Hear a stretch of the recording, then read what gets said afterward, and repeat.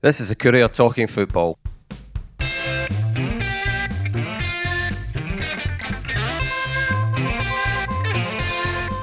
I'm Eric Nicholson, and with me this week are Jim Spence and Alan Temple. Good morning, gentlemen. How are we? Morning, Eric. Very well. Morning, Eric. Thank you. Very well. Full of brimming with excitement, are we? Well, I think, it's that classic kind of period, isn't it? It's not a loaded question, by the way, Jim. You can take that whichever way, No, I mean, we've got the start of the League Cup out the way, and no harm to the League Cup. I always feel that when the league starts proper, that's when the football season really kicks in certainly for the full-time clubs and the bigger It's been clubs. Instantly forgettable, let's face it. Let's not beat around the bush. And it's been a strange start, actually. I mean, it's almost been a lukewarm start. I don't know whether it's because it's come off the back of the Euros this year or not, but we seem to have kind of slipped into it, and it's not. I'd be a liar if I'd said it had got the the blood racing so far, Eric. So I'm looking forward to Saturday, Sunday, when our local clubs are involved. That's when it really kind of whizzes into gear for me, I have to say. I agree with that, because I was going to add there, I think the fixture list makes a big difference as well. Dundee United have got a cracker. You've obviously got Dundee back in the top flight, and St Johnstone's fixtures are all kind of supplemented by that prospect of Galatasaray coming up. So I think the fixture list really helps make this feel like the proper start of the season. Yeah, well, I think we'll start with Saints, Alan, because they've been probably on a couple of fronts the biggest news story of the week. We'll talk about their expected signing in a wee bit. We'll start off with Galatasaray. I had a colleague, Mr. Gordon Barnum, who kept pulling me up for almost writing that it was Galatasaray. It was Galatasaray. He was saying, well, PSV could make a comeback. Or Galatasaray could make a comeback. PSV took care of them though, didn't it? It was always going to happen. You're not self-proclaimed, but I'm giving you the label of being a resident Turkish football expert. Take that. That's a new one. Take that. Oh, I'll ignore that, Jim. Take that and run with it as you wish, Alan. Come on. Seriously, how strong is this Galatasaray team? Without going into the full preview, because we can do that next week. How strong is this Galatasaray team compared to the ones that everybody sort of remembers? The welcome to hell against Man United. This used to be sort of hardy perennials of the Champions League, didn't they? What sort of stage are they at just now, Galatasaray? They're clearly not the side that they once were. They got absolutely battered by an albeit very talented PSV side, but they're not the side they once were, and they are a kind of... I think they're a mishmash of wonderful names, but it can be said that they're not a particularly coherent outfit. Ryan Babel, Radamel Falcao, Yunus Belhanda, these are wonderful names of world football, but it's not a particularly coherent unit. And I think a lot of Scottish football fans saw that when they came and played Rangers a couple of years ago. It's not a side to necessarily be feared, but at the same time, they're a collection of wonderful players who will still be vast favourites to play when they do face St Johnstone, and it's a wonderful occasion to look forward to. But Galatasaray will be huge favourites. I mean, at the moment they're on the cusp of signing, and I'll add Olimpiu Muratan from Romanian football for £15 million. They've just signed Patrick Van Aanholt, who's came from the Premier League, so will be crazy wages. They usurped Celtic for Sasha Boy, the defender they were after. So that's the market. That's the pool that this club still fishes in, even if the team they put on the park isn't quite the great Hagi team that we perhaps remember. But just what an occasion it is to look forward to, regardless of what this current makeup of a Galatasaray are. Yeah, as a club, Alan, are they? Is it a club is there infighting? I mean, because I'm just thinking, Galatasaray, it's kind of it's win the league or failure, isn't it? And they didn't win the league, so are there issues bubbling under the surface or bubbling over the surface? It is worth saying they came very, very close to winning the league, but much like in Scotland, when you get pipped by the tiniest of margins by Besiktas, that's tantamount to ultimate failure, regardless of how close you came. But they're not a club not a crisis in crisis. No. They're still a club that's paying very well. They're still a club that's signing talented players, and they are still, as Johnstone have found out after their welcome to Tulloch tweet the other night, they're still a club that has a more than vociferous fan base. So it's still the Galatasaray that we remember. They're just the pieces aren't quite there, and I think, as you can see by the money that they're spending and seeking to spend, they're a club that's definitely in transition. Well, maybe they'll Saints will live to regret that tweet, Jim, when Steve Brown's not getting his night's sleep in his hotel when they're all said they're banging that big drum. Yes, exactly. But it's I mean, it is. Alan summed up a lot of it there. It's just, I mean, if they can't sort of, soak up the occasion, the two-legged occasion, more so probably the second leg and everything that it'll bring, then it's why are they in football in the first place? Yeah, I mean, Alan's right. They are. I think the phrase that he used there, kind of, was it the pool they swim in or the pool they fish in? I mean, they're a big club. I mean, I think their average crowd's about 35,000 or something like that. And when you get clubs spending, 15 million euros on players, which will be 3 times at a minimum, I'd imagine, 3 times the turnover, perhaps more, of St Johnstone, you know right away that you're dealing with, with a big football club, an institution, or a Turkish institution. I don't know. I mean, it's interesting that Babel and Falcao were on the bench, I think, against PSV in the 2-1 defeat. But they will have they'll have a depth of quality about them. I think that is bound to be worrying. I mean, they may not be kind of as profoundly wonderful as some of their great sides in the past, but you would always have to fear, I think, that the level of quality they will have might just prove a wee bit too much at this stage. For sense, you won't know until you see it in the flesh. That's as simple as that. But they're certainly, I hesitate to say they're well and truly pumped 7-2 on aggregate by PSV. But I mean, that is no hardship. Again, one of the great kind of lesser sides of European football, if you want. I mean, not quite top drawer, but high enough. So you're talking probably just as well at Saints didn't get PSV. But Galatasaray will still prove to be a remarkably tough competition, I think. There'll be one. I mean, I don't even know if the betting's probably not even out yet because we don't know who's going to be in the actual competition proper. But, if Galatasaray progress past Saints, they get to the group stages, they'll be one of the favourites to win the thing, won't they? Well, they have a history, they have a pedigree, and that counts for a lot. It does count for. I mean, you can overdo, you can overreach yourself with that sort of stuff. And I mean, I was watching some of the Celtic boys having a crisis, last night on Twitter and today in terms of what's happened to them, and I suppose in terms of what happened to Celtic last night with Midtjylland, you would look at Celtic and think they're by comparison to the team that beat them last night, they're a big club. They have European pedigree. In recent years it's not that great. So pedigree I think is important. It doesn't, it can quite often come back to bite you on the backside. But still, looking at Galatasaray, I mean, I wouldn't be in the habit of making any rash predictions on the basis of 2 things. One, not having seen how Saints are going to kind of perform this season, but more importantly, not having seen Galatasaray. It'd be pretty rash, I think, to suggest that although they're not as great a side as historically perhaps they have been, that they would be, easy meat. They certainly won't be. Neither are Manchester United, Tottenham. You could go through umpteen sort of these huge clubs that aren't at levels they would probably want to be, but are still, phenomenally strong teams. Right? I mean, whether he's available for that game or the second leg, or I'm expecting Eetu Virtanen to be confirmed as a St Johnstone signing in the next few days. Alan, that's a signing that, I mean, we can't. They're all, we've said this time and time again. Every signing's a gamble, and he strikes me as one that they've taken.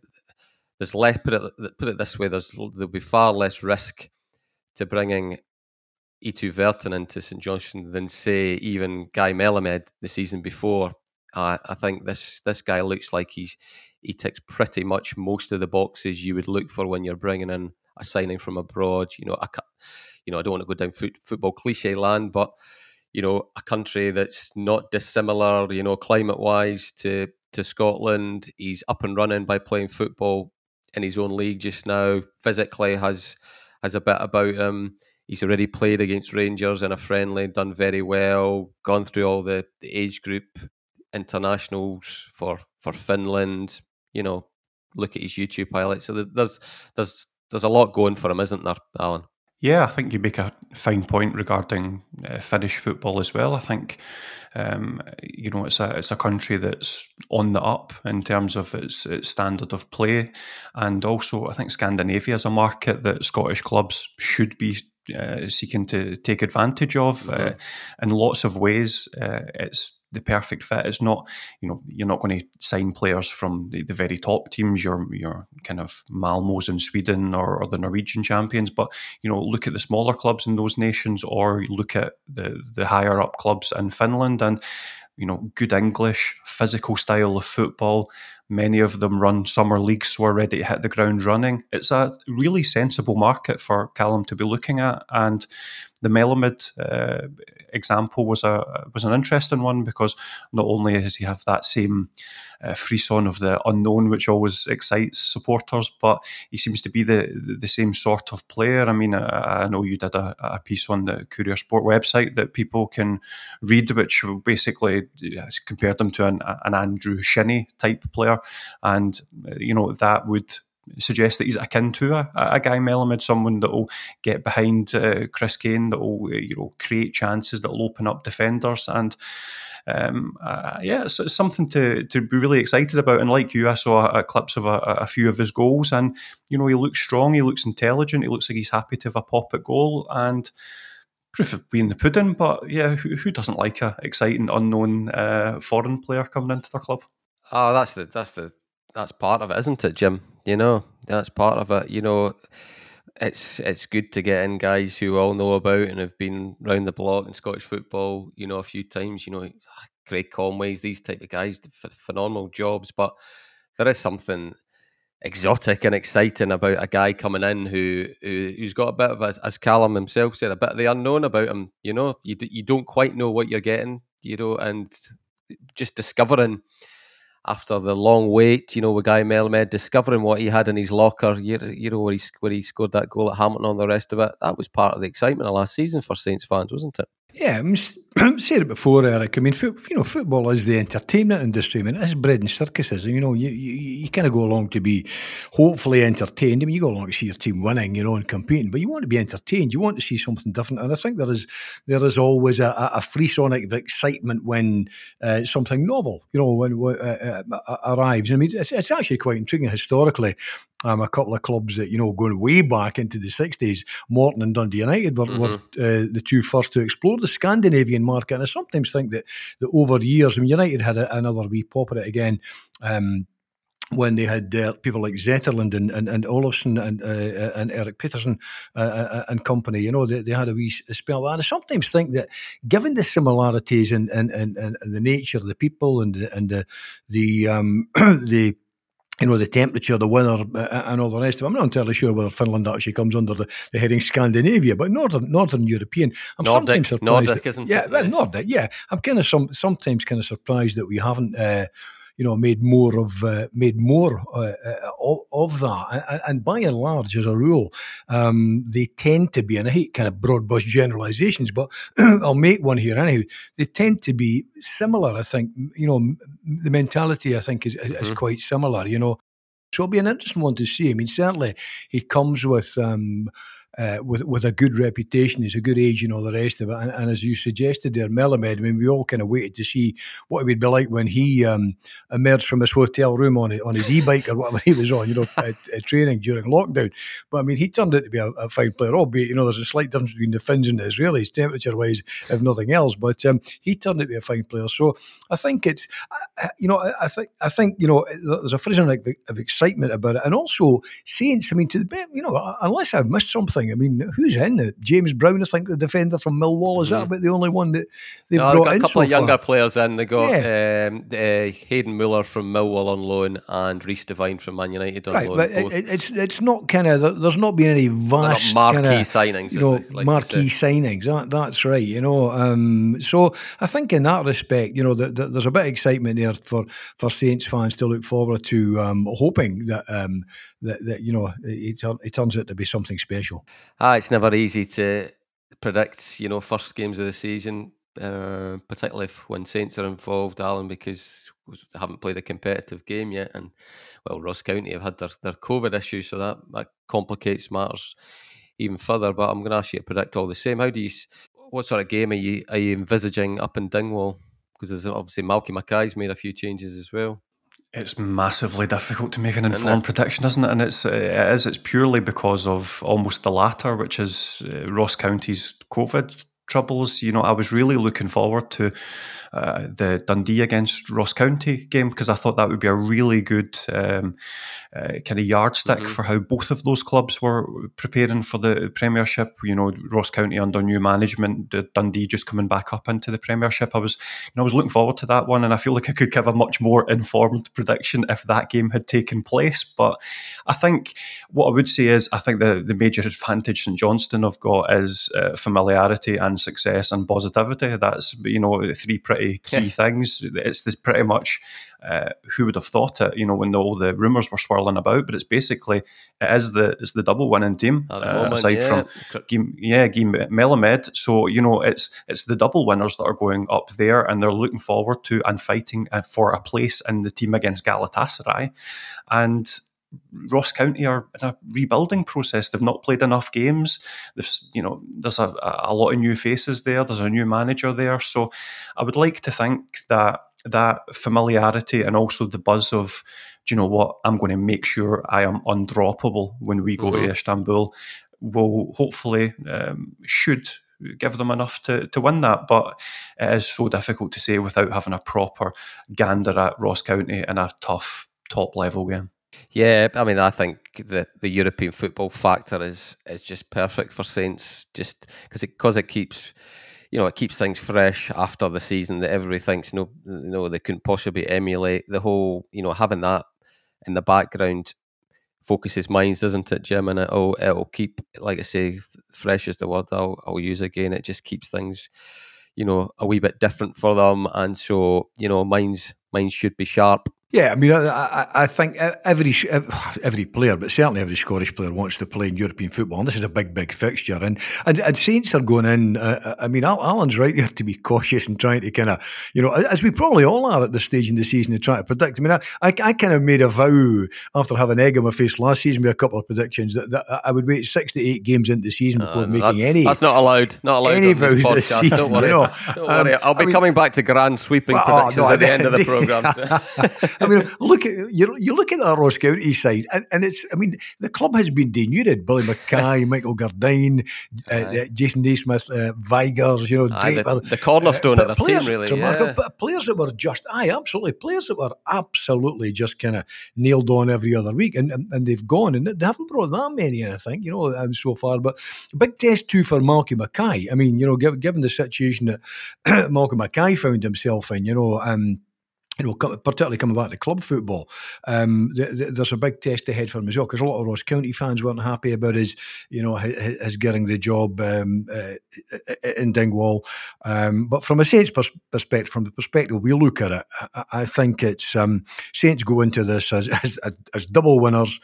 A squad that, by the looks of it, has not been touched, and I mean, who knows what will happen between now and the weekend. Glenn Middleton's not there, but I mean, realistically, he wasn't a regular starter. Wasn't a regular starter. That's right, and there were. I'm not saying expectations, but you did wonder. You thought they could lose 3-4 players here. I know that kind of Rotherham's still sniffing about. I don't know, but I mean, a bit quieter. You kind of wonder. But at the moment, Saints look as though they've got the squad, that they've got European football. They go in with their kind of a cock of the walk as double winners to this season. There's a lot to be pleased about and a lot to look forward to if you're a St Johnstone player at the moment. I mean, you could kind of say it with this St Johnstone Ross County St Johnstone game, but I think it's particularly relevant for Dundee against St Mirren moving on. When you see the fixtures, and you automatically, your first reaction if you're a fan is, oh, that's great, we've avoided one of the big teams and we're at home. So it's kind of like a cup tie where you think that's all you could ask for type scenario. But the flip side of that is you kind of have to win them, or at worst draw, because Dundee have the opportunity to get off to a flyer, but it's a big risk reward. There's big jeopardy on this one as well, isn't there? Because if you lose to a St Mirren at home, all of a sudden you think, oh, are we, we're a promoted team? Are we really up to the level of the sort of established, let's face it, although St Mirren were close to getting top six, a bottom six team, so there's quite a lot riding on this for Dundee. Do you agree? You really are determined to make this week one absolutely definitive for the whole season, aren't you? It's quite impressive. Nobody's going to listen if we just say, forget it. First games don't matter. Yeah, what I would say is I think Dundee are in a good place for it. I do too. I do too. They've done good business, and they've done business quick. I'm not going to subscribe to some of the slight panic across the road at Dundee United in terms of the transfer business. There's still a bit of time to go, and it's a long season. However, Dundee have taken the approach where they want the vast majority of their squad to be in the door before the Premiership campaign starts, and I think they've by and large done that. I look at the squad and think maybe perhaps a defensive reinforcement here or there, but beyond that, you look at it and you go, yeah, it's pretty much there, it's pretty much ready. So the proof will, as I said earlier, the proof will be in the pudding on that one, but I don't think we're in must-win territory, but we're certainly in can-win territory, and that's a tantalising prospect for Dundee. They'll have nothing to fear. You look at the 11 names that will be on the team sheet for Dundee, guys like Killian Sheridan, Charlie Adam. You've got Luke McCowan making a flying start, Jordan McGee looking to carry on his form from last season. That's it's a good side, and it's a side that you'll put up against the 11 players that St Mirren have out and say, yeah, absolutely. Why can't we beat them? There's no reason why not. It's not panic stations if they do fail to win, but it will be a disappointment if they fail to win because, as you rightly say, I think it's a match that you'll look at the respective sides and say there's no reason why James McPake's men shouldn't be coming out with 3 points. Yeah, Jim, I mean, it's not definitive, and certainly nobody's suggesting that, but it'll be a good gauge though, won't it, all the same? I think so, Eric. I mean, I always like to do a wee vox pop, and I was having a vox pop with my neighbour over the wall the other day, and he's very excited. He's a big D. He's very excited about Dundee. Is the clue that he's wearing full kit? Is that the clue? He's got his big Scotland flag flying in the back garden, I have to say, but it's still from the Euros. But he's, he was saying a lot of his Arab mates are the opposite of him. They're pretty pessimistic about the season, but he's certainly very pessimistic. And I think the reason to be so, I think Alan's right. They've done some business early on. I like a club with big characters about the place.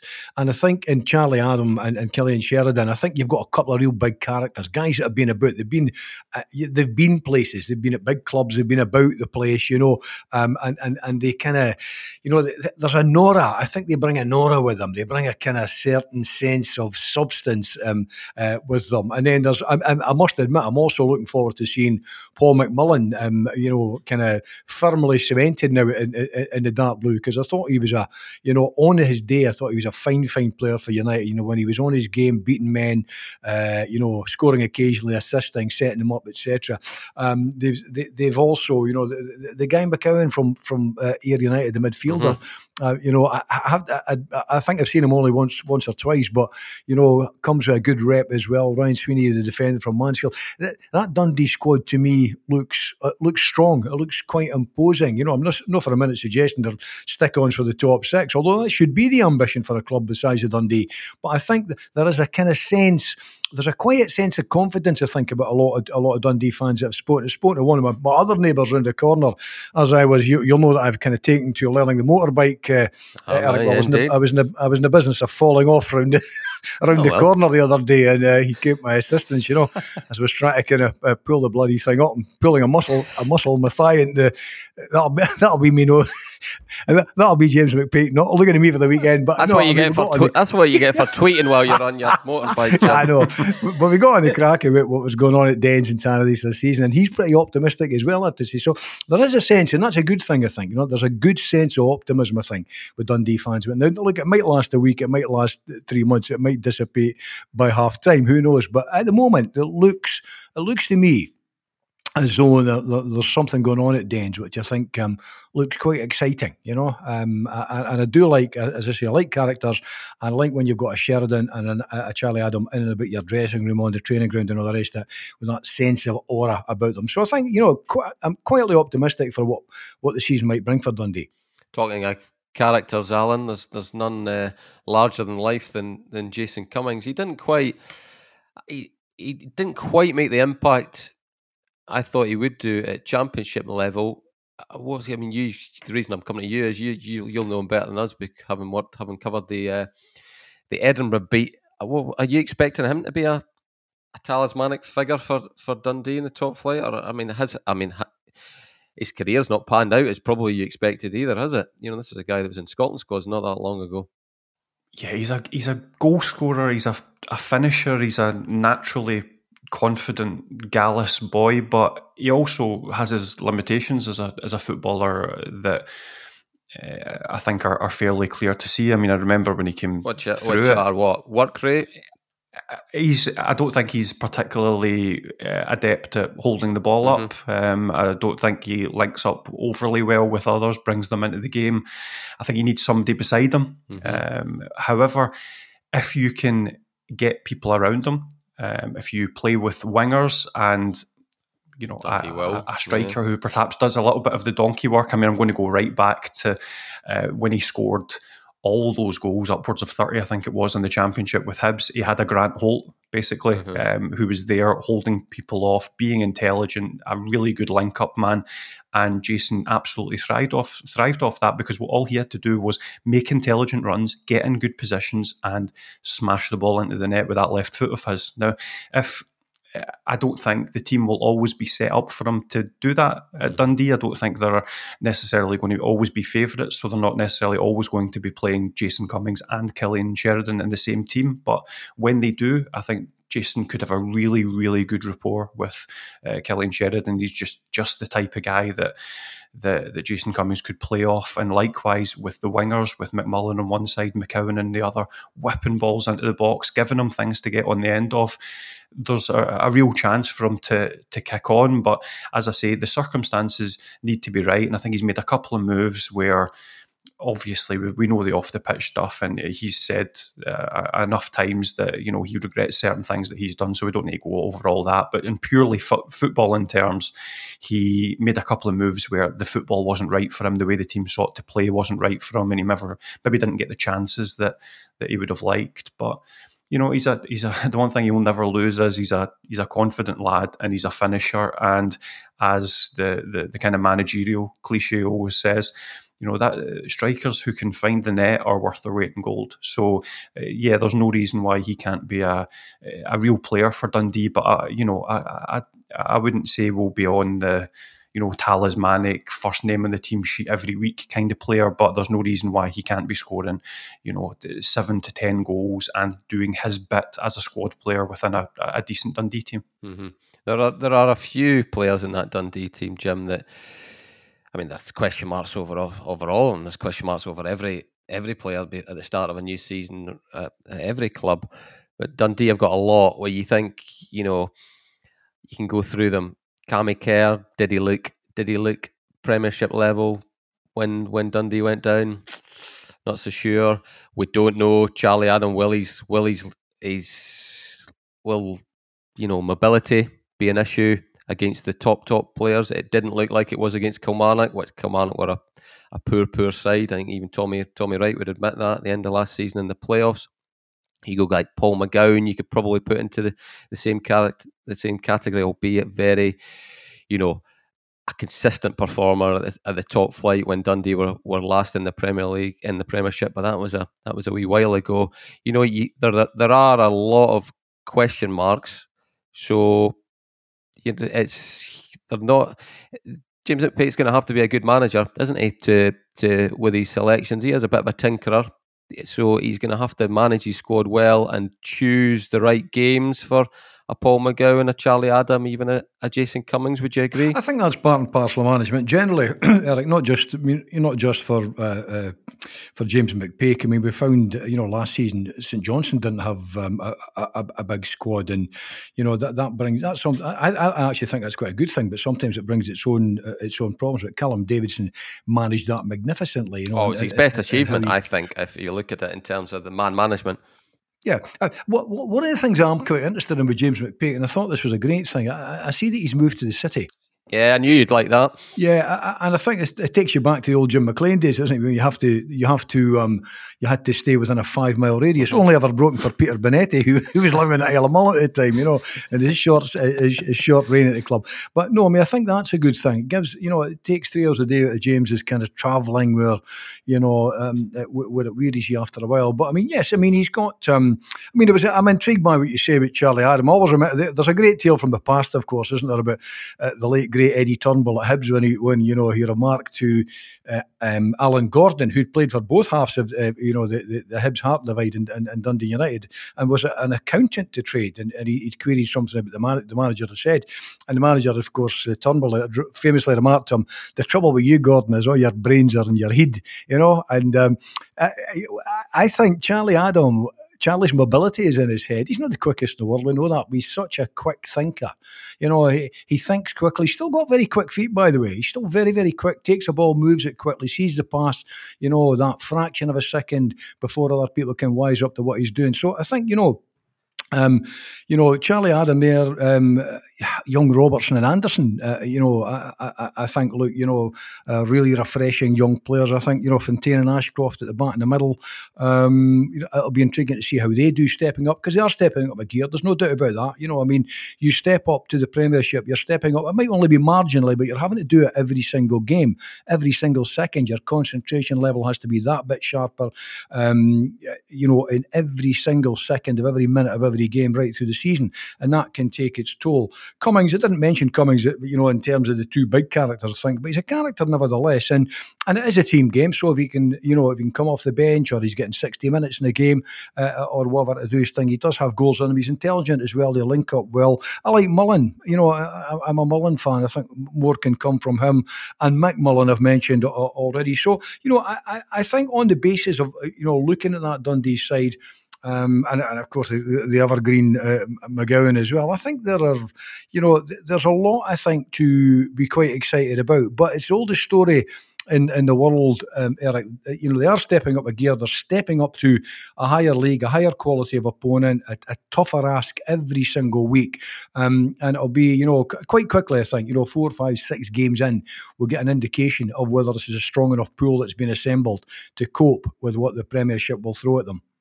Good stuff, lads. Well, we're just taking a wee break, and we'll be back with our Dundee United chat just after it. Are you a Dundee United supporter? You're probably pictured in the Arabs Away book.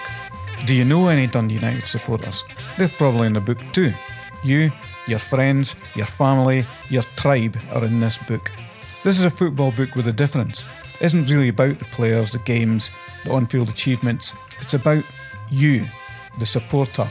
It tells the story of the supporter's journey. It shows us in triumph, in despair, in song, in anger, and in pubs. It shows us laughing and celebrating, home and away, young and old, for better or worse. Have a leaf through the book. Every few pages you exclaim, "I ken that lad," or "I was there," or "I remember that." There's never been a United book like this. There never will be again. As one of our podcast listeners, you can get an exclusive 20% discount on Arabs Away at dcthompsonshop.co.uk using the code ARABS20 at checkout. That's ARABS20 at the checkout of dcthompsonshop.co.uk. Check the episode notes for details and terms. Welcome back, and as promised, we'll go straight into Dundee United. And Jim, are you bothered by the fact that it's a quiet pre-season transfer window for Dundee United so far? You know, sometimes do you mistake sort of?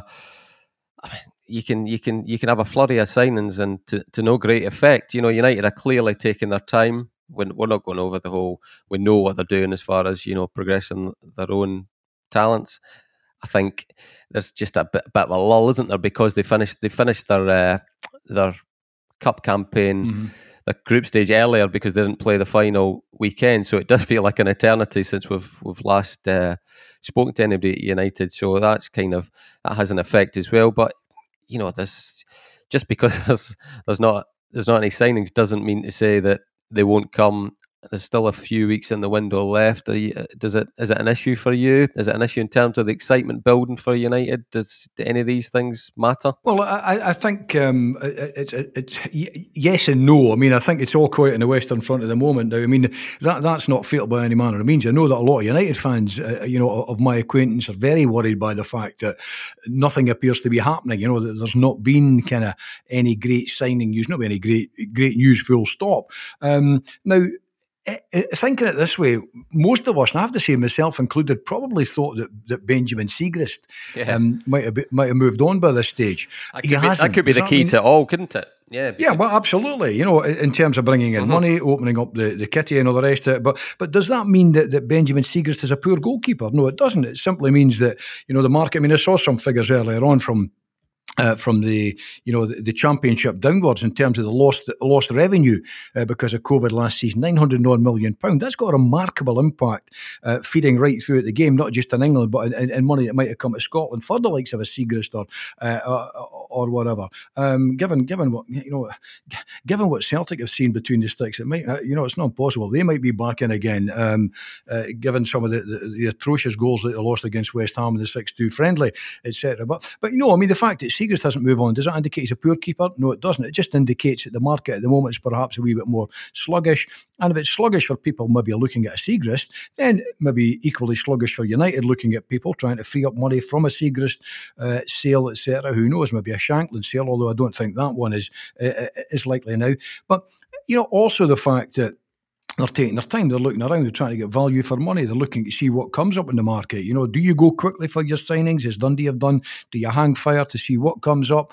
It's there is no easy answer to all of this in football. And of course, it might simply be the fact that they've not got the money. You know, that they are stretched. I mean, Mark Ogren's put a lot of money into Tannadice Park. I think the very fact that United are going to go down the route of youth, supplemented by the occasional kind of top pro like a Charlie Mulgrew, would indicate that money is tight. You know, it's not a bottomless pit there. So I think for the moment, a lot of United fans are quite concerned. A lot would like to see another striker, but then which club wouldn't? You know, and how do you attract the quality of a striker? Are you going to attract someone that is, you know, better than Shankland, better than Clark, or in between the two of them? Where do you get, you know, the guy? We were talking earlier on about Cummings, maybe getting 7 to 10 goals a season. You know, where do you get someone that can maybe pitch in with that or pitch in with a bit more? So at the moment, until the transfer window shuts, I don't think it's reason to panic. I think there is concern, but the concern is an amalgam of concern over the lack of signings, and it's a concern over the manager. Now, you know, I wrote weeks back in my column, I didn't think that United were taking any bigger a chance with Courts than they might have did with, you know, Jose Mourinho, and I threw that in as a kind of, you know, almost as a by the way. I mean, we just don't know how Tam Courts will do as a manager. He may do exceedingly well, he may do very poorly, and it's the nature of football that if he gets off to a bad start, people will be on his case, they'll be on the case of Tony Asgard, because we've seen it all in the past, on the case of Stephen Thompson, the manager, on everyone's case. That's how football works, you know. So I think it's early days, but I suspect that United probably do need to flog someone to free up some money to then add to the pool, maybe with a bit more experience in terms of the striking department. Yeah, but Alan, I think we can. You've nailed your colours to the mast on this one. You're a pretty chilled out type of bloke anyway. You're very much in the no panic camp for United, aren't you? Yeah, I think plenty of time left in the window, etc., etc. I would be inclined to say that they perhaps would have wanted to have more people in than they have by now. But that's not for want of trying, I guess is the point I'm trying to make. A midfielder, Alan, probably, isn't it? It's probably a midfield. I get the impression you can imagine United getting a midfielder and then leaving it a wee bit later to see what lone strikers are knocking about, like a Mark McNulty again. That you could see that panning out, couldn't you? Yeah, they need creativity in the heart of the park. I think that's probably bang top of the list for Dundee United. They've got Jando Fuchs, who I think is a terrific player, a proper engine, tackling box to box, a little bit of everything. You've got Callum Butcher, who there makes tackles for fun, proper physically imposing presence. But where's the stardust? Where's the guy that cuts open defences and makes things happen? Dundee United are trying to make a transformation from a slightly more stodgy, pragmatic style of football to something a little bit more expansive. To play expansive football, you need players who can play expansive football, and I think you've got someone that can play out the back and break the lines with passes in Charlie Mulgrew. But if he's feeding it into midfield, you need someone in midfield who can then keep it moving, find the flanks, find Shankland. But as I say, I don't doubt that search has been going on, and as Jim alludes to, whether it's money, whether it's they want someone out before they can get someone in, or whether it's just the market being a little bit sluggish. It's not quite happened, but there are several weeks to go in this transfer window, and it's a long season. So you don't want to get the wrong person in now because you can get them in now. That's not a reason to sign a player.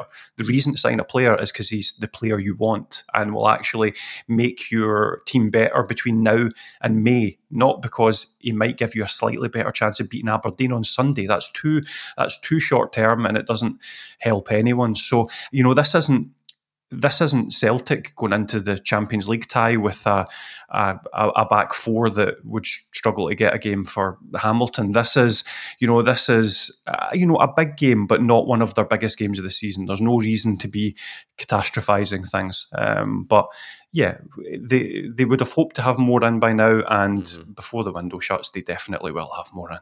Jim, does the New Firm thing still get your pulse racing? Is it even a thing anymore? No, it's gone, Eric. It's gone. I mean, I'm pleased for Stephen Glass, because I always like to see the Dundee boys do well. And the result in their opening European tie, 5-1. United fan, isn't he? United fan, fabulous. Yeah, well, absolutely. I mean, he is a United fan. In fact, I actually had wondered at one stage whether he might come back, but given his closeness with the set of Aberdeen chairman Dave Cormack.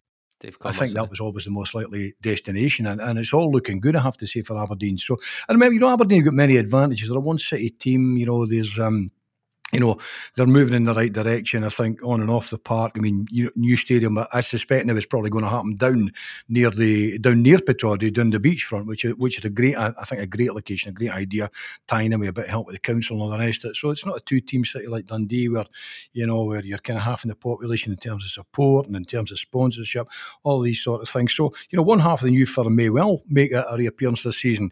My suspicion is it'll be a wee while before United do that again. And I think that as Sunday should have said, it's not crucial. It's not a defining moment in the season, but it's a very important game. I mean, if United were to go to Pittodrie and take a real leathering, then I think the fans would very, very quickly be on the case of both the manager, the sporting director. It's not going to take much, is it? We say this all the time with United and their support, their fan base.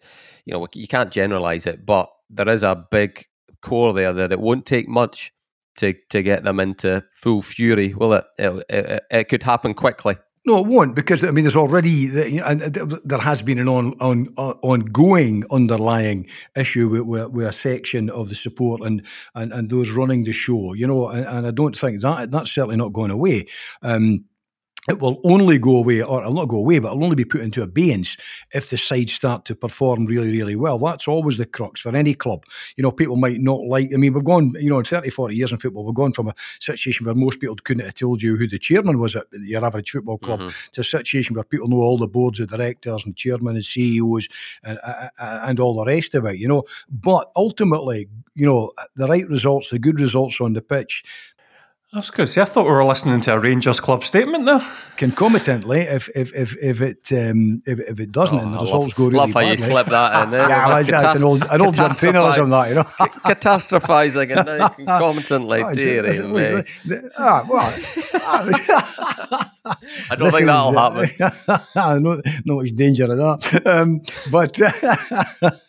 But anyway, I think it's early days, but not overly early days from United. I accept what Alan says, that they do need creativity in the midfield. My issue is finding really creative midfielders is as difficult, if not more difficult, than finding somebody to put the ball in the net. I'm actually quite keen to see them finding more width. To see if some of the younger guys that are coming through can provide the width and the attacking kind of vibrancy and energy down the two flanks, because Bolton was a big disappointment last season for me. Yeah, absolutely. First couple of games I saw them, I thought, wow, United have won a watch here, but that faded very quickly. It became like my old Timex, stuck in the drawer and never to come out again. I think. There's a lot of things going on. There's a lot of undercurrents going on, I think, at Tannadice. It's all quiet at the moment. You give people the benefit of the doubt in the respect that you assume that they are working hard at trying to bring people in. And that's also much easier said than done. Good players have a choice. Good players will always have 2 or 3 clubs who are in the market for their signatures, to offer them contracts. And you've got to, it's great to sell the club. There's a lot of good things about the club. There's still a big name in Scottish football. They've got terrific training facilities at St Andrews. There's a good support. There's a good level of ambition. They pay well as a rule. But there are other options available too for other players, So you've always got to kind of weigh all of these things up in the balance. But it's still early enough days, I think, for other signings. But much depends on what the finances are. Can they afford to bring people in without getting some out the door? Because it's not just a case of getting a transfer fee in. It's also a case of how many big wage bills can you carry. So that's all I think up in the air at the moment for United. Getting to the game itself, Alan. I'll put United fans at ease, because obviously you are the man. It was your first Dundee United game as a courier writer, was up at Pittodrie for the Scottish Cup game, and I can remember most people were assuming that Aberdeen were going to get through to the semi-final, because I think they were coming off a good performance against Celtic, whatever that means these days. That's it's certainly not what it used to be. But Aberdeen were strong favourites, and United blew them away, didn't they? I'm not ruling out again, we don't, Aberdeen, the guys that watched the first Aberdeen game in Europe were saying that it looked like they were the Swedish team were passing it around them, no bother at all. And then it was a goals change games, and all of a sudden the Swedes fell apart. The Aberdeen, this is not a team that's been tested by any manner of means yet. A United type performance of last season. I know it's different managers, but it's a lot of this pretty much the same players who will have fresh memories of what they did up at Pittodrie the last time. There's a lot to. There are a lot of reasons for optimism for United on Sunday, aren't there? Yeah, it's a good point that you make. Muscle memory and confidence can be underestimated in football. There's no doubt that Dundee United want to play in a different style and want to be less on the back foot and less reactive, but at the same time they would be daft not to learn from what happened the last time they were up at Pittodrie. Stephen Glass has a way that he likes to play. He likes to be open and expansive, and that does leave gaps. And I've got no doubt at all that Tam Courts, this is a guy who has made his reputation in tactical analysis. So I've got absolutely no doubt that he'll be switched on enough to say, do you know what? How I want to play and our grand scheme of things can go on the back burner for a little bit. We'll try to play with the ball a little bit more, but we will not be averse to hitting them on the break, using those spaces in behind, using the pace of someone like Chalmers with long diagonal balls, and trying to take advantage of an Aberdeen team that will not only be looking to dominate the ball and get people bombing forward, but also just back from a European trip, which obviously is a position Dundee United, would love to be in, but it's one that perhaps Dundee United can take advantage of, because there are elements, there's distraction, there's travelling, there's a whole load of hassle and tedium that comes from travelling now that perhaps is even more so than previous years. So yeah, it's an interesting comparison you make with last season, because I do remember very well being told in no uncertain terms, mainly by Dundee United fans, how turgid and grim the game was going to be, and how at best it would maybe be 0-0 and play for exactly, play to get it back to a replay or whatever. But they blew them away. They were tactically perfect, and everything clicked. So there's no reason why that can't be the case. It might be a new man in the Dundee United dugout, but it's the same man in the Aberdeen dugout, and he's got better players. His players know the way he wants to play a lot better now, so it will be slightly different. But I think the lesson to be learned from last time at Pittodrie is just to not take anything for granted, and not necessarily be too pessimistic until we see how things play out and the way the game sort of unfurls itself. Yeah, the last word on the game, Jim. Courts v Glass is an intriguing one, isn't it? There's two guys that you wouldn't have. What did we have? Mickey Miller against Derek McInnes last season. Two guys that had been round the block a good few times. And now we've got two rookies. And it's part of the excitement of football, Eric. It's part of what was said earlier on, bread and circus, is entertainment. New faces come and go. If it was the same old, there's something great and wonderful about having rock solid players, 2 or 3 players about the team who've been at the club for 7-8 seasons. Hardly happens these days, who are rock solid, part of the furniture. That's great, that sense of continuity and all the rest of it. But people like to see new faces coming and going. There was a tiredness about Aberdeen with Derek McInnes there. I think a lot of Aberdeen fans felt there was a kind of staleness about the place. That seems to have been lifted. I have to say, when I look at the Dons, in some respects, almost unrecognisable to me. Scott Brown in the team just seems, I was brought up in an era where there were better footballers at Celtic than Scott Brown, but there were very, very few competitors with that kind of streak about them, just that kind of winning mentality, that drive, that energy, that ambition. And I think he will be, he will make a huge, huge difference to Aberdeen as a club, on and off the park. And I look at that and I see Ramirez and Ferguson, Gallagher and, McCrory, they look a strong side, and they've still got people like, McGinn about the place and Johnny Hayes. Some people think the legs have gone, but on their day, I just think they're a strong looking side. And there's a wee part of me that thinks this could be a very uncomfortable Sunday afternoon for United. I hope it's not, but there is a part of me that thinks this could go horribly wrong.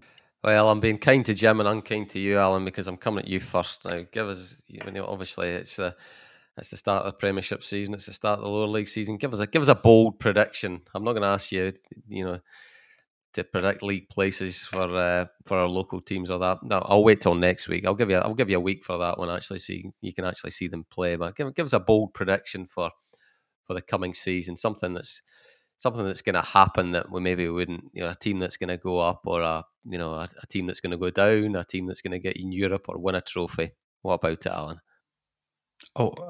I'll go positive. I'm not going to wade into... Oh, you would? You're that type of guy. I'm not going to wade into Rab Douglas territory and say that Dundee are necessarily going to finish above Dundee United, but you can take from whatever that I'm going to say that I think Dundee will finish in the top 6. I think they're shaping up really well.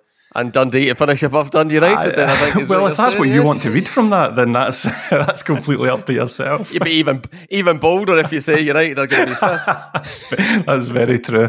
I am not. So Dundee top 6. I do. I think Dundee will finish in the top 6, and I think Dunfermline are going to win the championship.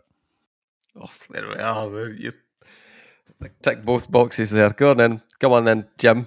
Right, I concur with that second point. I think the Dunfermline are a great bet for the championship. I think Peter Grant. We say this every year. I think I do. Year. However, I'm going to avoid touching on United, Dundee, or St Johnstone because it's too early for that. However, I do think that I think the league title this season will be decided between Pittodrie and Ibrox. Oh wow, that is bold. So that's your 1 and 2 then, is it? I have to say, out of that two, I would suspect that Rangers would do it. Celtic, I think, are a shambles. Celtic, an absolute shambles. And nothing to do with the new manager. The board have left him they've played him a terrible hand. I know he's got time between now and the close of the window, but I think Rangers have got a big advantage over that. And I'm actually quite excited with what Stephen Glass is doing at Pittodrie. I think he might be doing fantastic things up there. But given my record of predictions, who knows? But that's just a suspicion I have that for the first time in over 30 odd years, Aberdeen might actually have a sniff. I'm not saying they'll win it, but I think these two could be first and second, depending on. I'm not prepared to make say which will be which. I suspect it would probably be Rangers winning a league, but I think Celtic are struggling. Where Dundee United will end up, I don't know. There's too many potential signings to be made between now and the window, and then the next window, and all the rest of it. Although looking at things at the moment, as they absolutely stand at the moment, Dundee do look the better bet to finish above United. Well, yeah, I don't think either will go down. I think both will be bottom 6.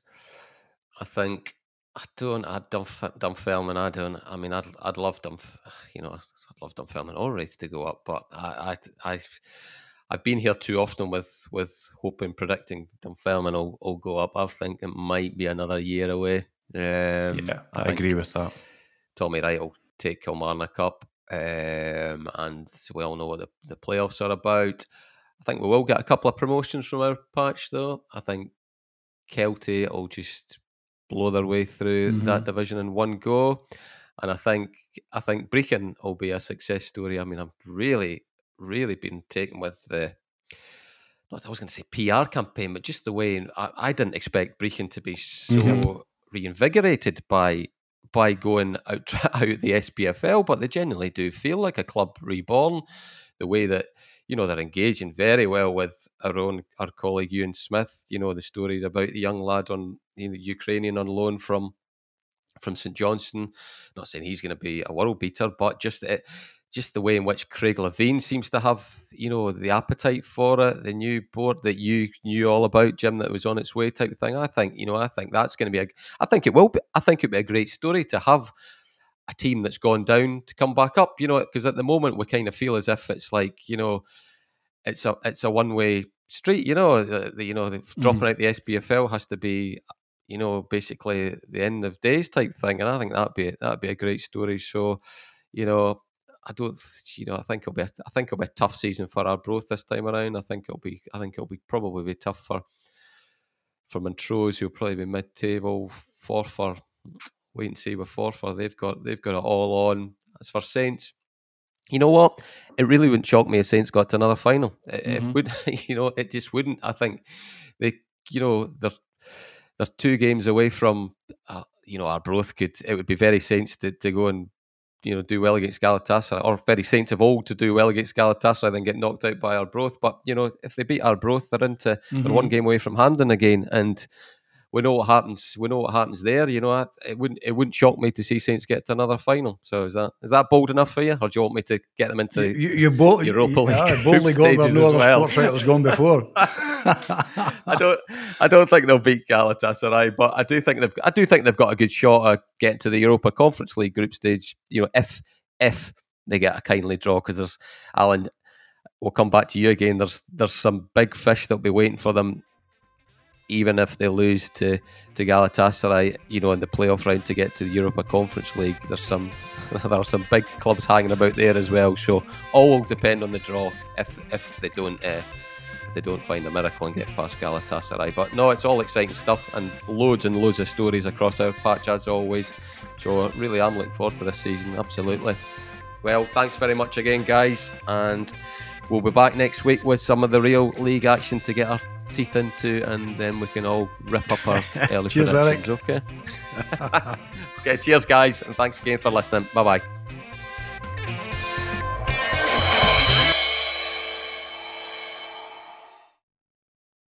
If you like the podcast, we'd be grateful if you tell your pals about it, or even better, leave a review or a simple rating on iTunes or wherever you find your podcasts. All that really helps people to find Talking Football, and that means a lot to us.